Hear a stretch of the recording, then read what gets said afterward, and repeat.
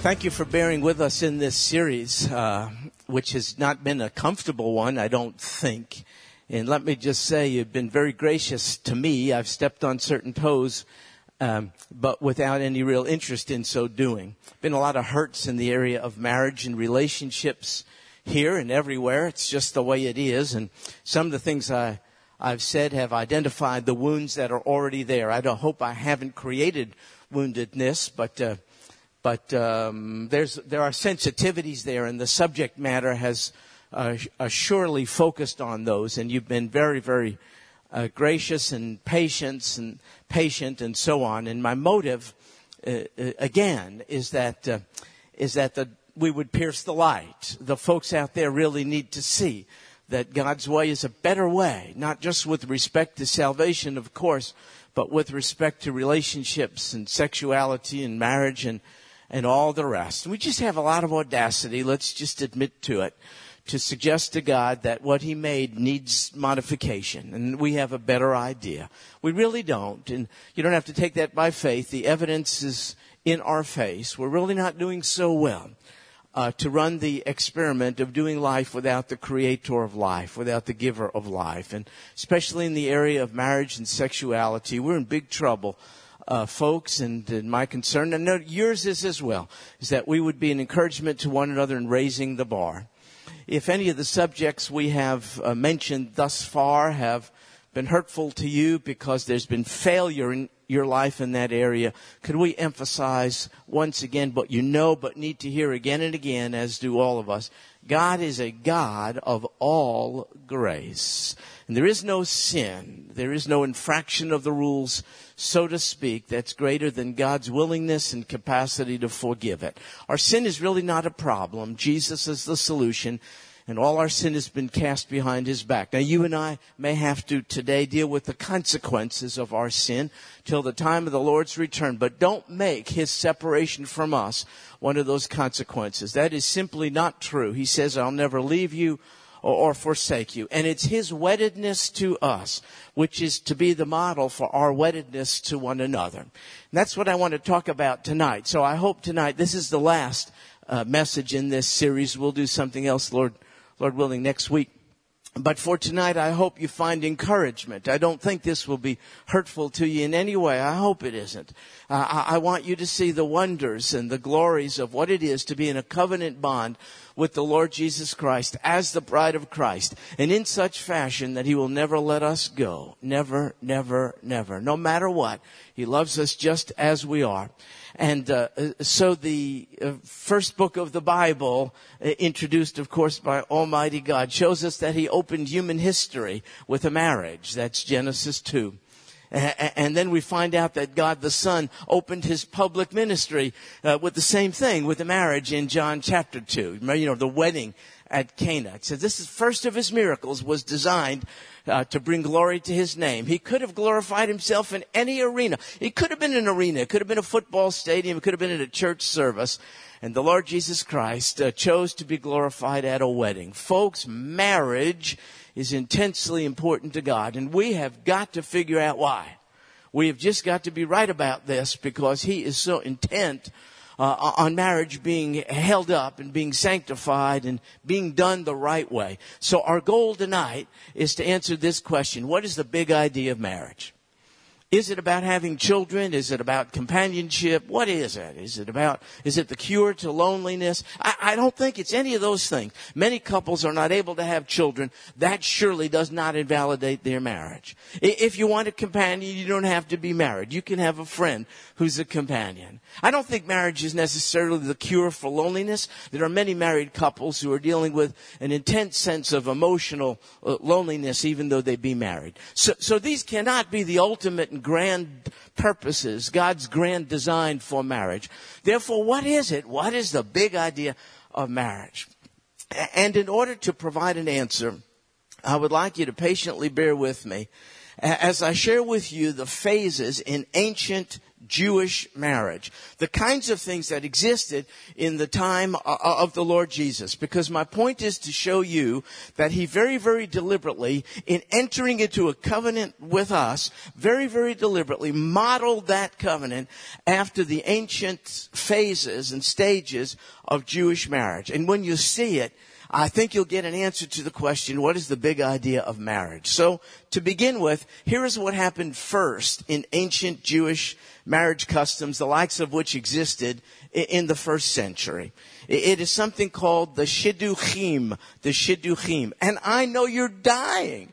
I can see it. You're dying to say that with me. So here we go. The shidduchim. So you got to go to do that. Shidduch. Yeah. Now you have to apologize to the person in front of you because you just got all kinds of stuff on the back of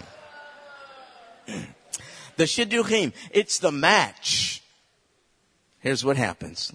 The father of the groom sets this up. That's just the way it was.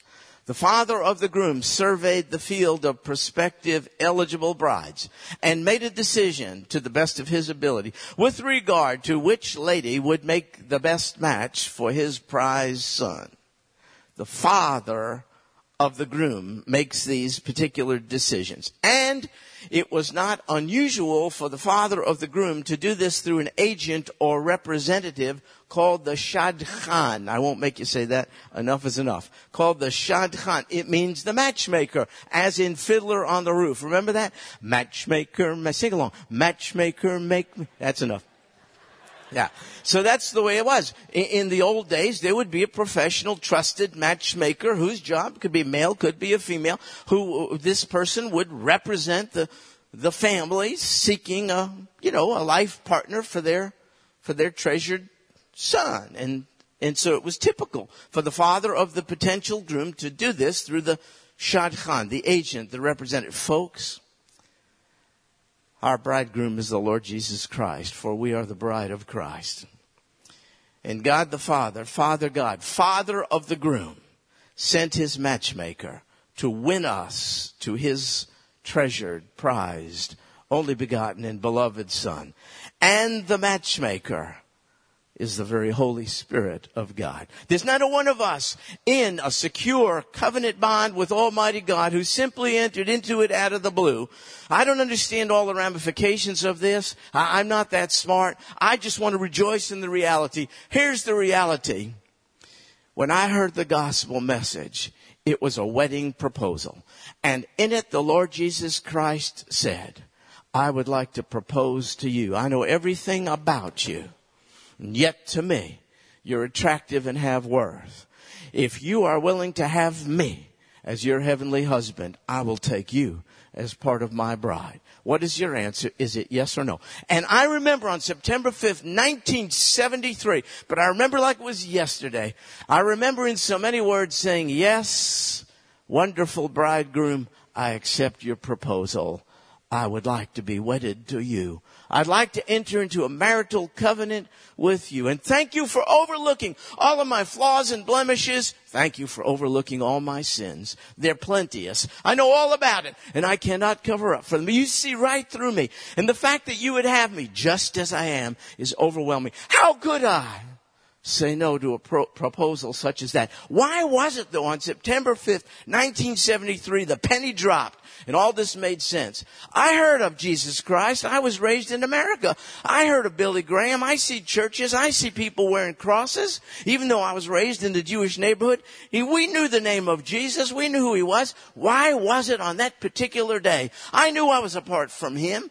I had no connection. I wasn't wedded to him. It was my fault, not his. Why was it at that particular moment in the military barracks? His proposal made sense to me. What?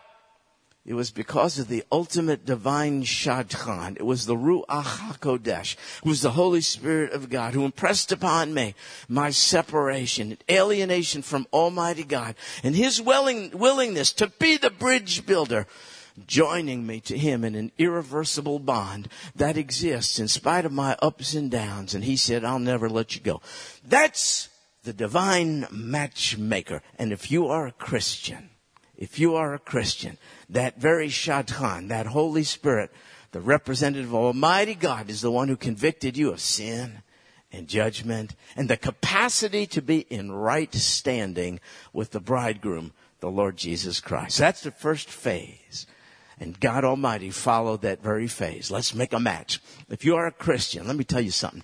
You're a Christian because of a match made in heaven. Let me tell you. You ought to feel good about that. You know what our job is? Live up to what's already true of us in Christ Jesus. We're living way below what's true of us. We're acting like everybody out there, when in fact our status is elevated beyond that of everybody out there. So here's the second thing that happens after the match. Next, it's something called the mohar, which means the bride price, the mohar. Now this would be provided by the father of the groom, but it would be delivered by the groom himself. The groom would travel a distance from the father's house to the home of the prospective bride. And 2,000 years ago, the father of the bridegroom sent him on a journey from his home to ours. And the bride price, the purchase price, the inexpressible gift with which the bridegroom carried so as to persuade us of his intentions to be wedded to us, is an overwhelming bride price. It was his own life. The father determined what the bride price would be. And the father said, will you drink from this cup? It's the cup of crucifixion. Will you be willing to offer yourself for one such as them? I want them to be in covenant bond with you. And the son said, absolutely. He said, I'll drink the cup of this destiny for them. I will do it so as to be wedded to them. What an inexpressible bride price. In order to obtain a marital bond with the church of Jesus Christ, us, the bride of Christ. This is reflected in 1 Peter chapter 1, 18 and 19. Knowing this, you were not redeemed with perishable things like silver and gold. No. But with precious blood. What kind? Well, as of a lamb, unblemished and spotless. The blood of Christ. The blood of Christ. The bride price in those days was set in accordance with the perceived worth and value of the prospective bride. The bride price offered for us is the blood of Christ himself. Can you see the worth attached to us by the bride price which has been offered for us? What did you do yesterday? Are you proud of it? Would you like to take the mic and tell us about it? For many of us, the answer would be no. Forget about yesterday. Could you just bask in the sunlight today of the bride price that has been offered for you? Can you just see it? Would you allow yourself this? Would you just see the bride price to be a reflection of your worth in the eyes of the father of the bridegroom? Could you just see that he, the father, was not willing even to withhold the blood of his own son so as to affect a marital bond between ones, unworthy ones, even sinful ones, such as you and I? Would you please see that? Would you just get over your sin? Would you just accept the fact that God's grace is greater than all our sin? Would you just tell him, now that I've confessed it, accepted your forgiveness for it, now help me to live up to what's already true. I am wedded to the bridegroom, the Lord Jesus Christ, who will never, ever let me go. Well, then there is the next phase, which is called the shidduchim. After the shidduchim and the mohar, the next phase would be one involving not the father of the bridegroom, but now the father of the bride, who would give her a dowry. It would be part of her inheritance, specifically designed to equip her for her new life as a married woman. And it was called the shiluchim. The shiluchim. It was the dowry. Folks, we have been given an overwhelmingly marvelous shiluchim. It is God's Spirit in us. Listen, 2 Corinthians chapter 1, verses 21, 22. This is what the Father gave us as part of our inheritance in order to enable us with effectiveness and productivity, with fruitfulness and success, with victory. This is what the Father gave us in order to live the life of a married covenant person in a bond with the Lord Jesus Christ. 2 Corinthians 1, verses 21, 22. Now he who establishes us with you in Christ and anointed us in God is God, who also sealed us and gave us the Spirit in our hearts as a pledge. The pledge, the down payment, awaiting the consummation of the marriage. It hasn't come yet. He hasn't come for us yet. We're waiting for the consummation of the marriage, and sometimes we have doubts about the reality thereof. And the Father said, so as to help you, I'll give you a pledge. I'll give you me in you. I'll give you my Spirit in you. And my Spirit in you will enable you to wait and to watch and to work and to walk with me until the bridegroom comes for you. We are a temple of the Holy Spirit. Listen to me. Forget about what you've done, even as recently as early today. Though you be unfaithful, you are, I am. Please bask in the sunlight of the faithfulness of the one who said, I'll never divorce you. I love you. I love you just the way you are. Hey, by the way, do you hear my voice? I have something like a throat problem or something, and I love this. I have a manly voice for the first... This is unbelievable. Usually it's in tonight. It's like, this is unbelievable. I do not want this. Don't pray that I'd get better, please.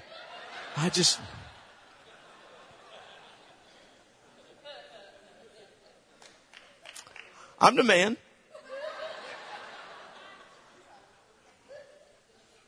So after all of this is something called the ketubah. Ketubah. It's a contract of covenant. In fact, the word means written. It's a written document stating the rights of the bride and the promises of the groom. Here is a modern day example of a ketubah. We still use them today at Jewish weddings. It's that much writing. The rights of the bride, the promises of the groom. And folks, we have been given a ketubah. And you know what it is? It's called the New Testament. It's the new covenant. That is our ketubah. Hebrews chapter 8 verse 6 says, but now he, the Lord Jesus, has obtained a more excellent ministry by as much as he is also, get this, the mediator of a better covenant. He is the mediator of a better ketubah. And we're in on it. And the whole New Testament, read it, it's wonderful, is a reminder of the promises of the bridegroom to us. And of all the privileges we have as ones wedded to him. And of our commensurate responsibilities as well. The whole New Testament, that is not something to rain on our parade. Are you kidding? It ought to be read with joy. Are you kidding me? That is the stipulation. Those are all the things that God has in store for us as wedded ones, wedded to the Lord Jesus Christ. And then follows something called the kiddushin. The kiddushin. It's a word which means sanctification or set apart. And the bridegroom at this point would offer the prospective bride a cup of wine. For our sake, he would offer a cup from the fruit of the vine. How about that? That cleans it up, don't you think? And what he would do, he would offer it at this point. It would be a part of the proposal, nonverbal part. He would offer the cup to his prospective bride, and she would take from it and drink from it if she accepted the proposal. If not, she could push it away. She had the right to do this. She could push it away. And she, in effect, then would be rejecting the groom's proposal. Folks, that cup was a symbol that spoke loudly of the potential of a marriage covenant through which the groom would enter into an irreversible bond with his bride. In keeping with this whole symbol in an ancient Jewish phase of marriage, I think we have the cup of communion, Lord's Supper cup, which we partake of regularly around here. It serves as a symbol of covenant through which the Messiah, the Lord Jesus Christ, has obtained us, his bride, the church. And so it says in 1 Corinthians chapter 11, verse 25, in the same way he took the cup also after supper, saying, this cup is the new covenant in my blood. Do this as often as you drink it in remembrance of me. When we accept the cup, we are saying, Lord Jesus, with joy, I accept the cup, a symbol of the covenant with which, by faith, I have become wedded to you. Thank you for the bride price, which made it all possible, your shed blood. And Lord Jesus, I will partake of this cup regularly in remembrance of the fact that I am wedded to you. I am not my own. I'm set apart. I am consecrated. I am to be holy as thou art holy. I am to reserve myself, mind, body, and spirit to you. And every time I partake, and I take this cup, it's me saying to you, I accept the terms of the ketubah. You've taken the initiative. You've promised me things. You've bequeathed to me rights and privileges and inheritance which I do not deserve. And all you look for from me is the right response to it. When I take this cup, I tell you I'm responding rightly to the covenant until it's consummated one day. Now, once the proposal was accepted, the bride partaking of the cup, the groom would say to her these exact words. He would say, and now I go to prepare a place for you. Yeah, woe is fitting. When I found this out too, I went, oh my God. Do you know our heavenly husband left nothing to chance? There's not one bit of extraneous material in the Bible. Everything has tremendous meaning. We have the joy of just discovering it little by little till we see him face to face. The groom would say, and now I go to prepare a place for you. And what he would do, the groom, he would go back not to his own home. He had none in those days. He would go back to his father's house. He would not build a home as an independent dwelling for he and his bride who will soon be with him. No, he would create an extra living space in the Father's house. It would be the wedding chamber, the bride chamber, unoccupied until his bride is brought back to live with him in his Father's house. And he would be about the business of preparing a bridal chamber. And Jewish law said the bridal chamber had to be much better than any home the bride ever lived in. It had to be a reality the likes of which she never saw before. It had to be a vast improvement upon her circumstances. It couldn't be average and ordinary. It couldn't be like what she's used to. It had to be better, inexpressibly better. There was a time when the Lord Jesus called his inner circle of disciples to him to meet for Pesach or Passover. We call it the Last Supper. It was in a place called the Upper Room. It was a place on a flat roof, as is typical of Middle Eastern dwellings. And they went up there. They could have privacy, the Lord and his disciples. Soon after this particular meal, he would be crucified. In fact, just a few hours after the meal. He had been warning them, however, about this for quite a long time. He told them about this. Now he was telling them the time is nigh. The time of his departure is upon us, he was telling them. They did not receive this well. They loved him at this point. They were attached to him as best they could. They were disturbed by the news of his departure. And he, loving as he is, in this whole context of their dismay, in order to calm their fears, offered to them words, which are magnificent words, recorded for us down to this very day. In John chapter 14, beginning in verse 1, he said, do not let your heart be troubled. Believe in God. believe also in me. In my Father's house are many dwelling places. If it were not so, I would have told you, for I go to prepare a place for you. He is doing exactly what every Jewish groom has done for centuries, in preparing a place for the bride. I go to my Father's house to prepare a place for you. And one day you will be there as well. That's what's happening right now. And John 14 continues, if I go and prepare a place for you, I will come again and receive you to myself, that where I am, there you may be also. You want to know what our bridegroom is doing right now? Preparing a bridal chamber for us, the likes of which is better than anything we ever could have imagined. You cannot imagine the glories and wonders and majesty and magnificence of the place God's Son is preparing for us in the Father's house. And if you are part of the bride of Christ, that bridal chamber is being prepared for you right now. The Lord is doing exactly what every bridegroom in his day did in anticipation of the consummation of the marital bond. He's preparing a place for us, and he will one day return so as to bring us to that very place. And while all this is happening, while the groom is actively engaged in preparing the wedding chamber for his bride, what would she, the bride, be doing? Well, she would be participating in a purification ceremony called the mikvah.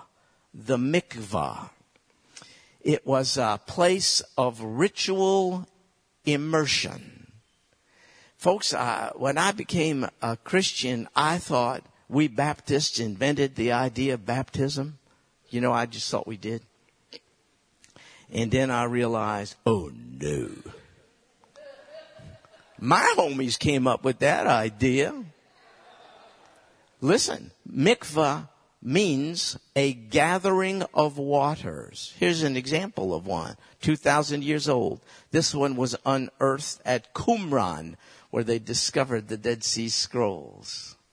The Essene community who lived there would baptize themselves. They'd go down these very steps, come up on other steps, several times during the day. They know the water had no power. It was a symbol. It was ceremonial cleansing before they worshiped, before they prayed, before they opened scripture, before they did any such thing. You find these mikvot, these baptistries, all through the Holy Land. And the word means gathering of waters because our laws tell us it has to be a sufficient gathering or volume of water, sufficient to be able to immerse an average-sized adult entirely.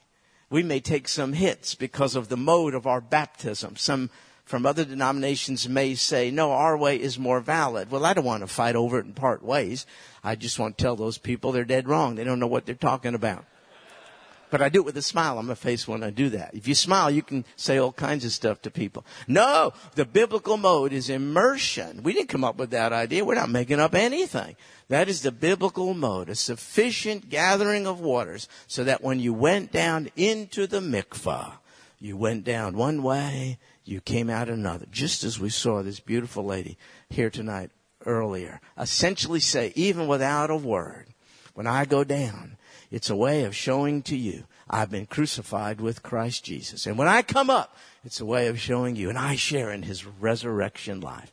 Nothing has changed down to this very day. So the bride would be engaged in repeated visits to the mikvah bath. She would be consecrating, ceremonially cleansing, separating herself apart for her bridegroom. She would be readying herself for his ultimate arrival. And so she would engage in this particular practice of readying herself, sanctifying herself. And in keeping with this, Paul, the apostle, said in 2 Corinthians 11:2, I'm jealous for you with a godly jealousy. You see, I betrothed you to one husband so that to Christ I might present you as a pure virgin. He said that to a rough group of Christians in Corinth.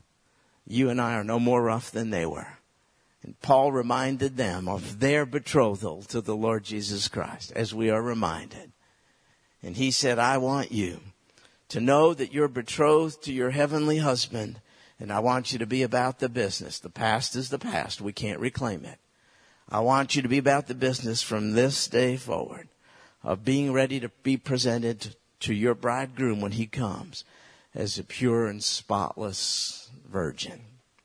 And so that woman who is now betrothed is different. And everyone in the community knew she was different. They called her a consecrated one, a set apart one who'd been bought with a price. She was no longer her own, and neither are you and I as members of the bride of Christ. We are not our own. We have been bought with a price. If that lady in that day went out during the day, she would not go out without wearing a veil. And the veil would indicate, even without a word, get your eyes off me, buddy. I'm taken.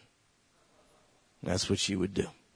And that's how we, members of the bride of Christ, ought to posture ourselves as we make our way through the world today. Get your eyes off me, Satan. I'm taken.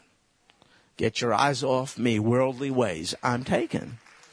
Get your eyes off me, cultural modifications of holy matrimony. I'm already married. I've done it God's way. I'm sanctified, consecrated, set apart. I don't have a veil, but in my life, I will live a separated life. I don't have to be odd, and I don't have to be weird, and I don't have to be obnoxious. But I belong to somebody else. Get your clutches off me. Come out from among them. Our beloved said, come out from among them. We have been purchased with a price.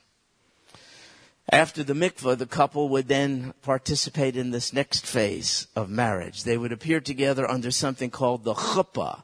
Chuppah. It's spelled chuppah, but it's actually pronounced chuppah. Chuppah. It's a cool deal. It's a canopy.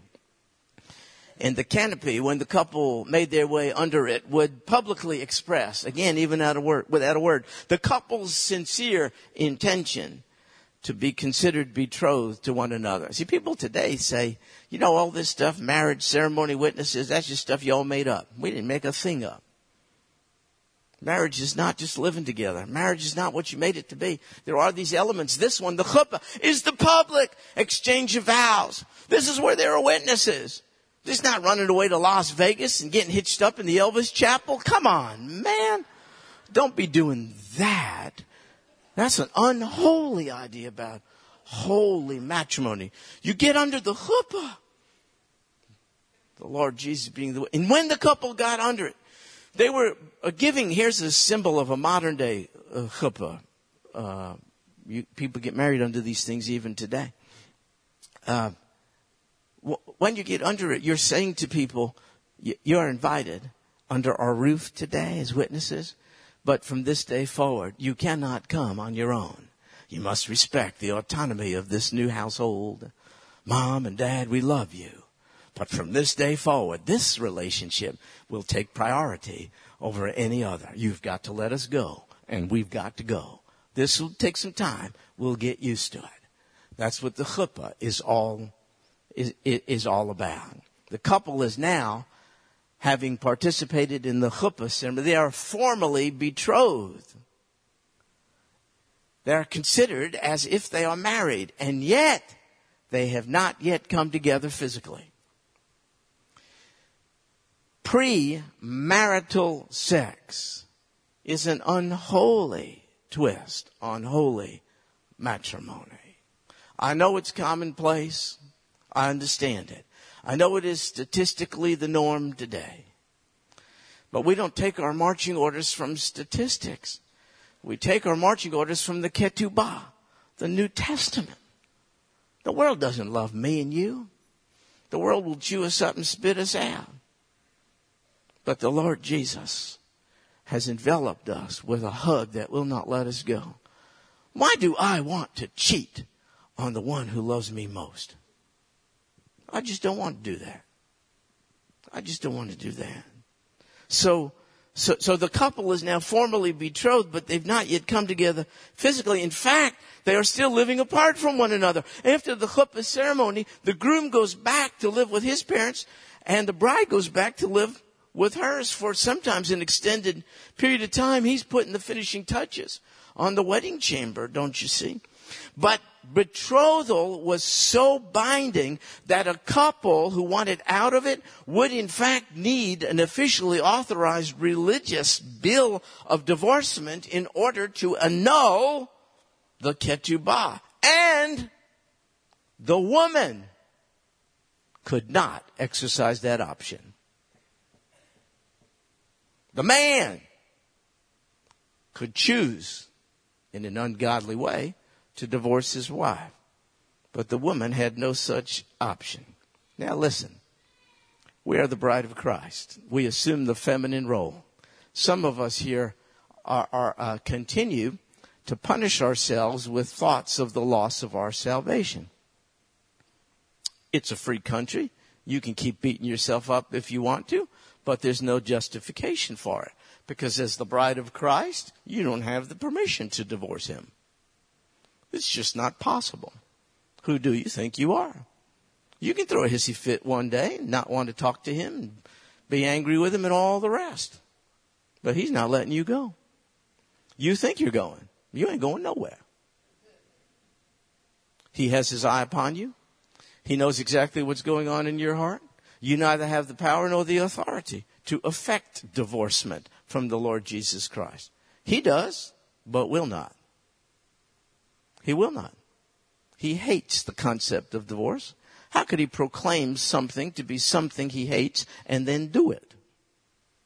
He is never going to divorce you. The basis of the assurance of your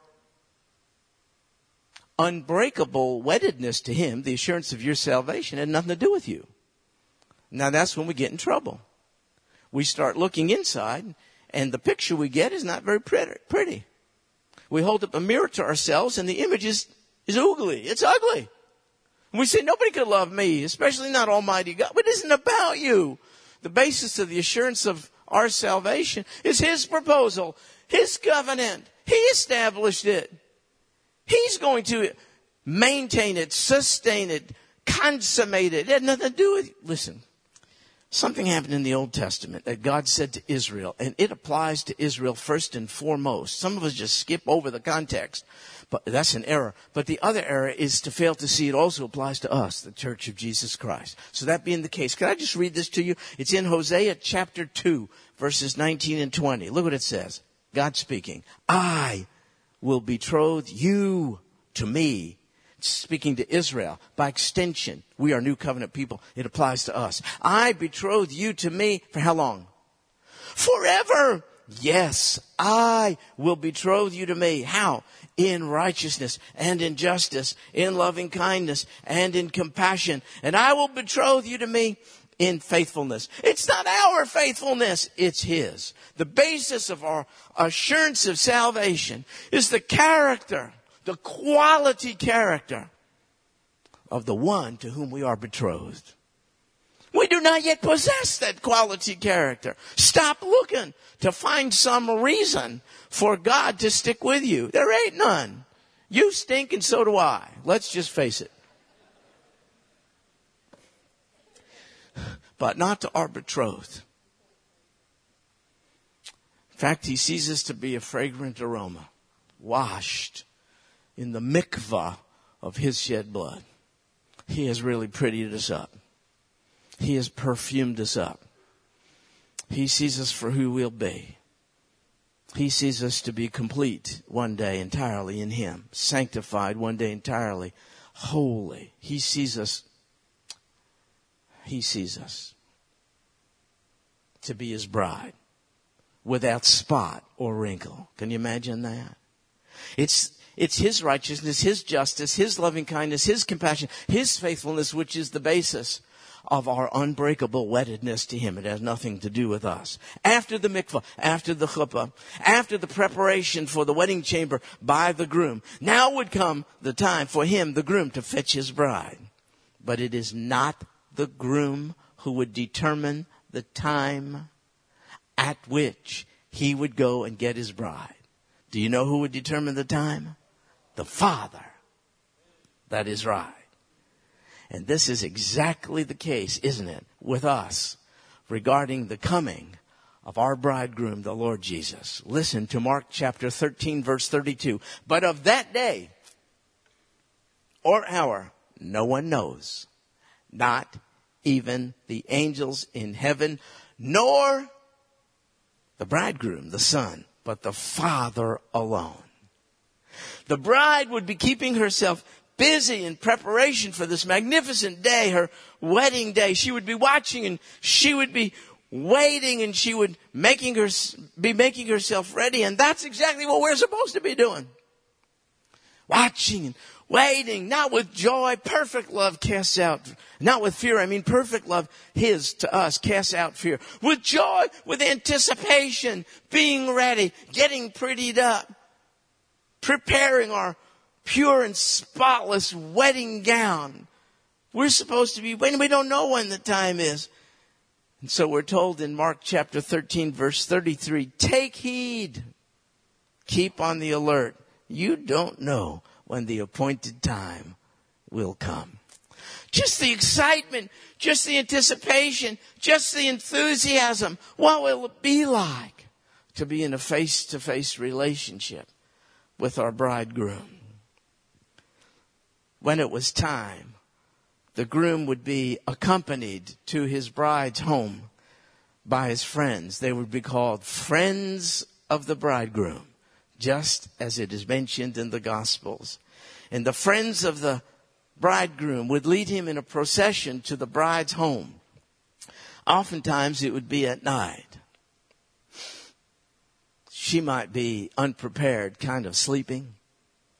They would shout and blow shofarim, trumpets. I'm not lying to you.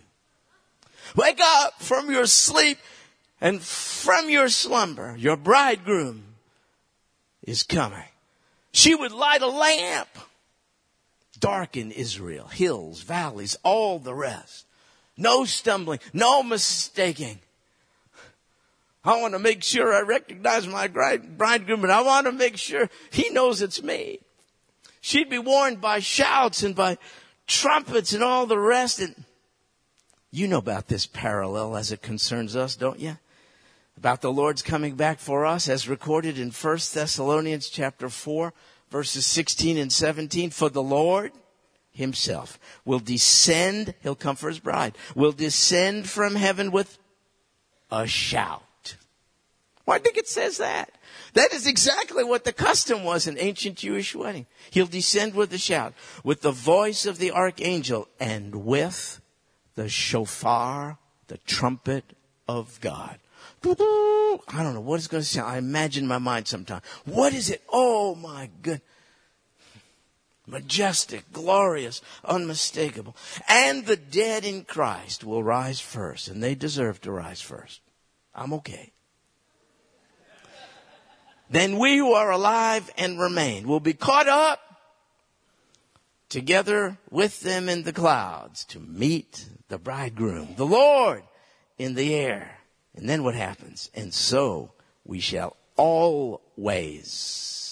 See, temporary marriage is an unholy twist on holy matrimony because it's a poor reflection of the always marriage which we have with the Lord. And then we will always be, the bride will be carried off with her new husband to a special place he has been preparing for us. And this phase of the marriage is called the nisuin. Nisuin. It's a Hebrew verb. You know what it means? To carry. To rapture. To carry. Just as the Lord will carry us out of this place, up in the air to meet him.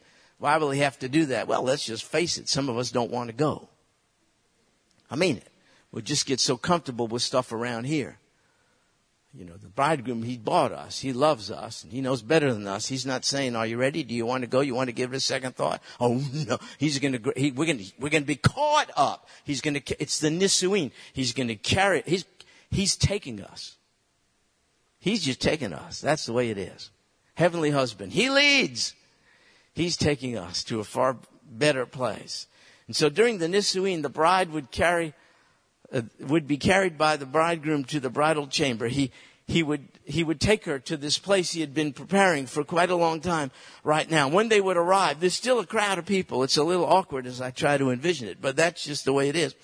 There would be a crowd of people, and they would escort the couple into the bridal chamber. They would not go in. They'd camp outside. I'm not lying to you. They just position themselves outside.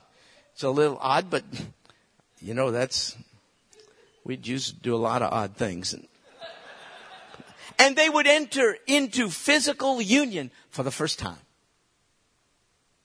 They would consummate the marriage to which they had entered into by covenant earlier on. First covenant. First the public expression of vows. Then the physical consummation. We have so reversed it. We are screwy. We are messing up everything. We told God we think we have a better idea. After the physical consummation of the marriage, when the marriage was consummated, the husband would come out with his new bride. And people would go, Mazel tov, Mazel tov. They'd rejoice. They'd clap. I know it's a little awkward, but that's just the way it is. I mean, and then what would happen is an unbelievable celebration, a wedding reception called the wedding supper. It would begin right now. It's not just a sit-down meal. It would last for a full week of 7 days. 7 being the number of completion and perfection and wholeness in the Bible. And there would be music, and there would be, sorry folks, there would be dancing like crazy. Not crazy honky-tonk dancing. Who came up with that stuff? It'd be circle dancing and all this kind of stuff, celebratory, and lots of food and all the rest, and it would be what we call a simcha, a celebration, and it would last for just a long, long time. The Apostle Paul knew about this because he was Jewish. His name was the Apostle John. Yochanan. He wrote about, knowing about this, he wrote about the fact that it's going to happen to us in due season, sometime. When? I don't know. Only the Father knows. That's why when we all rush out to buy books giving us the dates of the return of the bridegroom, you done wasted your money. Come on. That's not good. That's a waste of money. That's not good.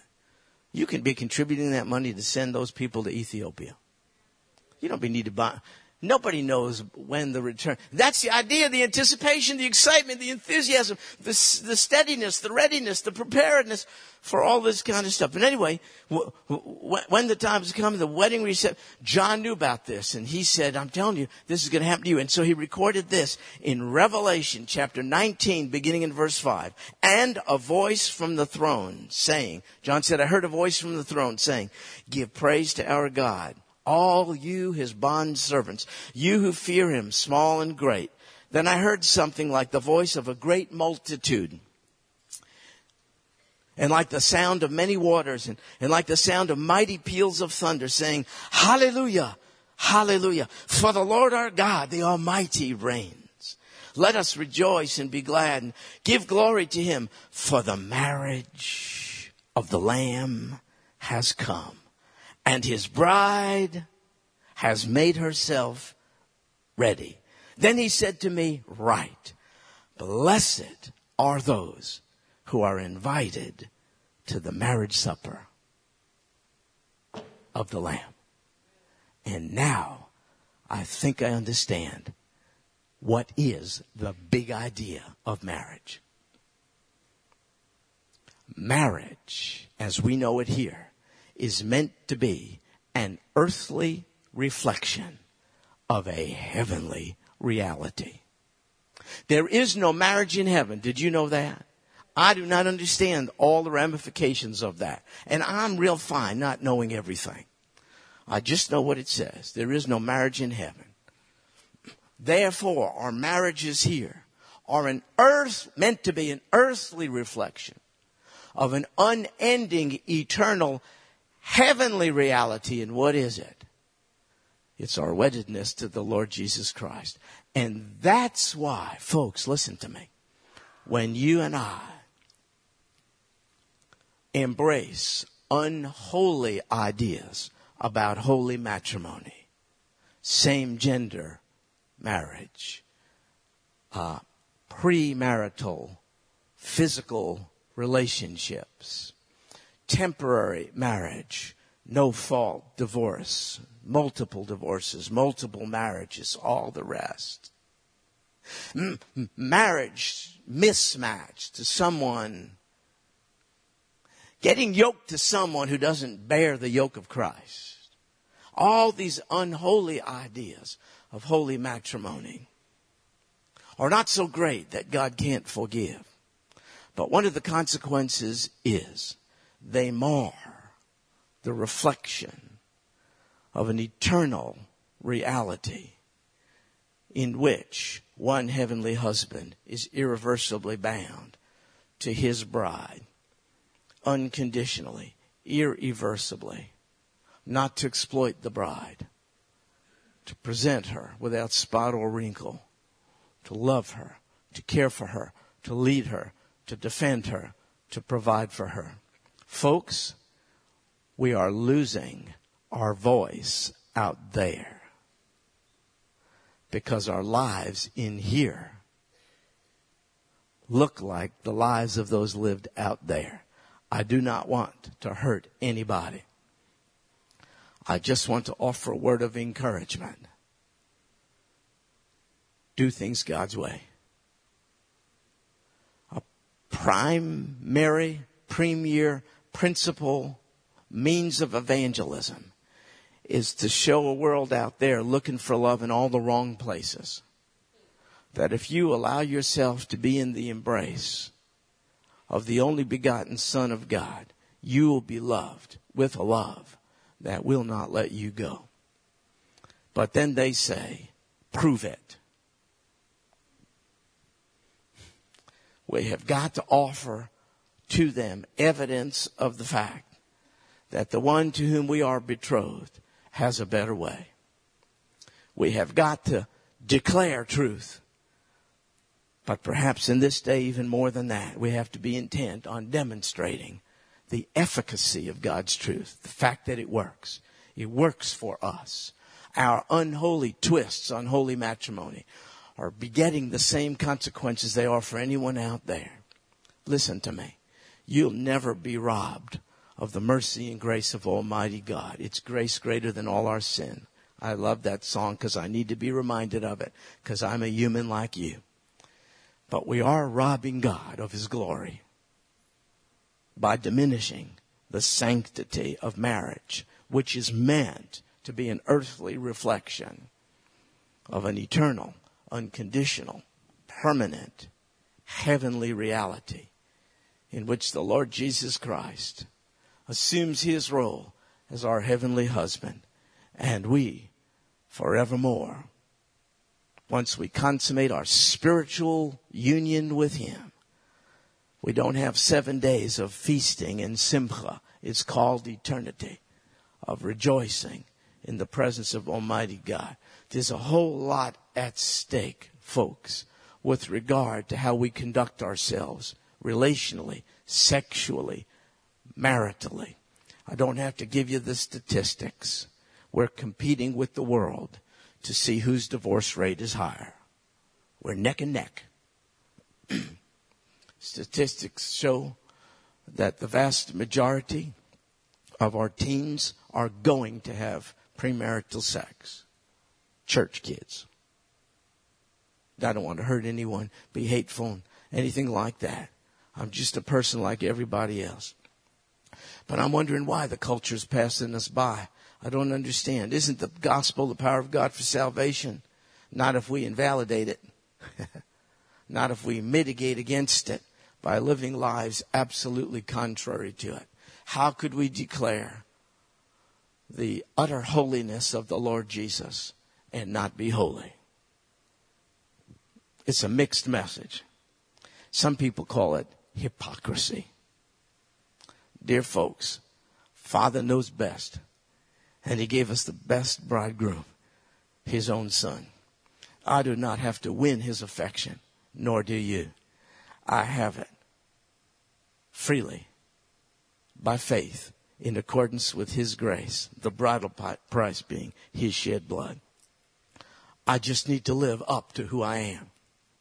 I am the bride of Christ. Keep your hands off me. I don't need pornography. I don't need this stuff. I want it, just like you. I don't need it. I'm wedded. Can you see my veil? I'm purchased with a price. So are you. The world does not need more Christians. It needs more Christians who are so sanctified, set apart, who've been in the mikveh bath, so that people see. Listen to me. If this place was characterized by holy matrimony, the world would break down our doors to get in here. Because they don't know how to pull it off. They don't know how to make it work. They don't know how to make relationships last. We don't either. But our Father does. Let's just do things his way. The more I walk with the Lord Jesus Christ, the more I realize I don't have a clue what's going on. There's just a million things I don't get.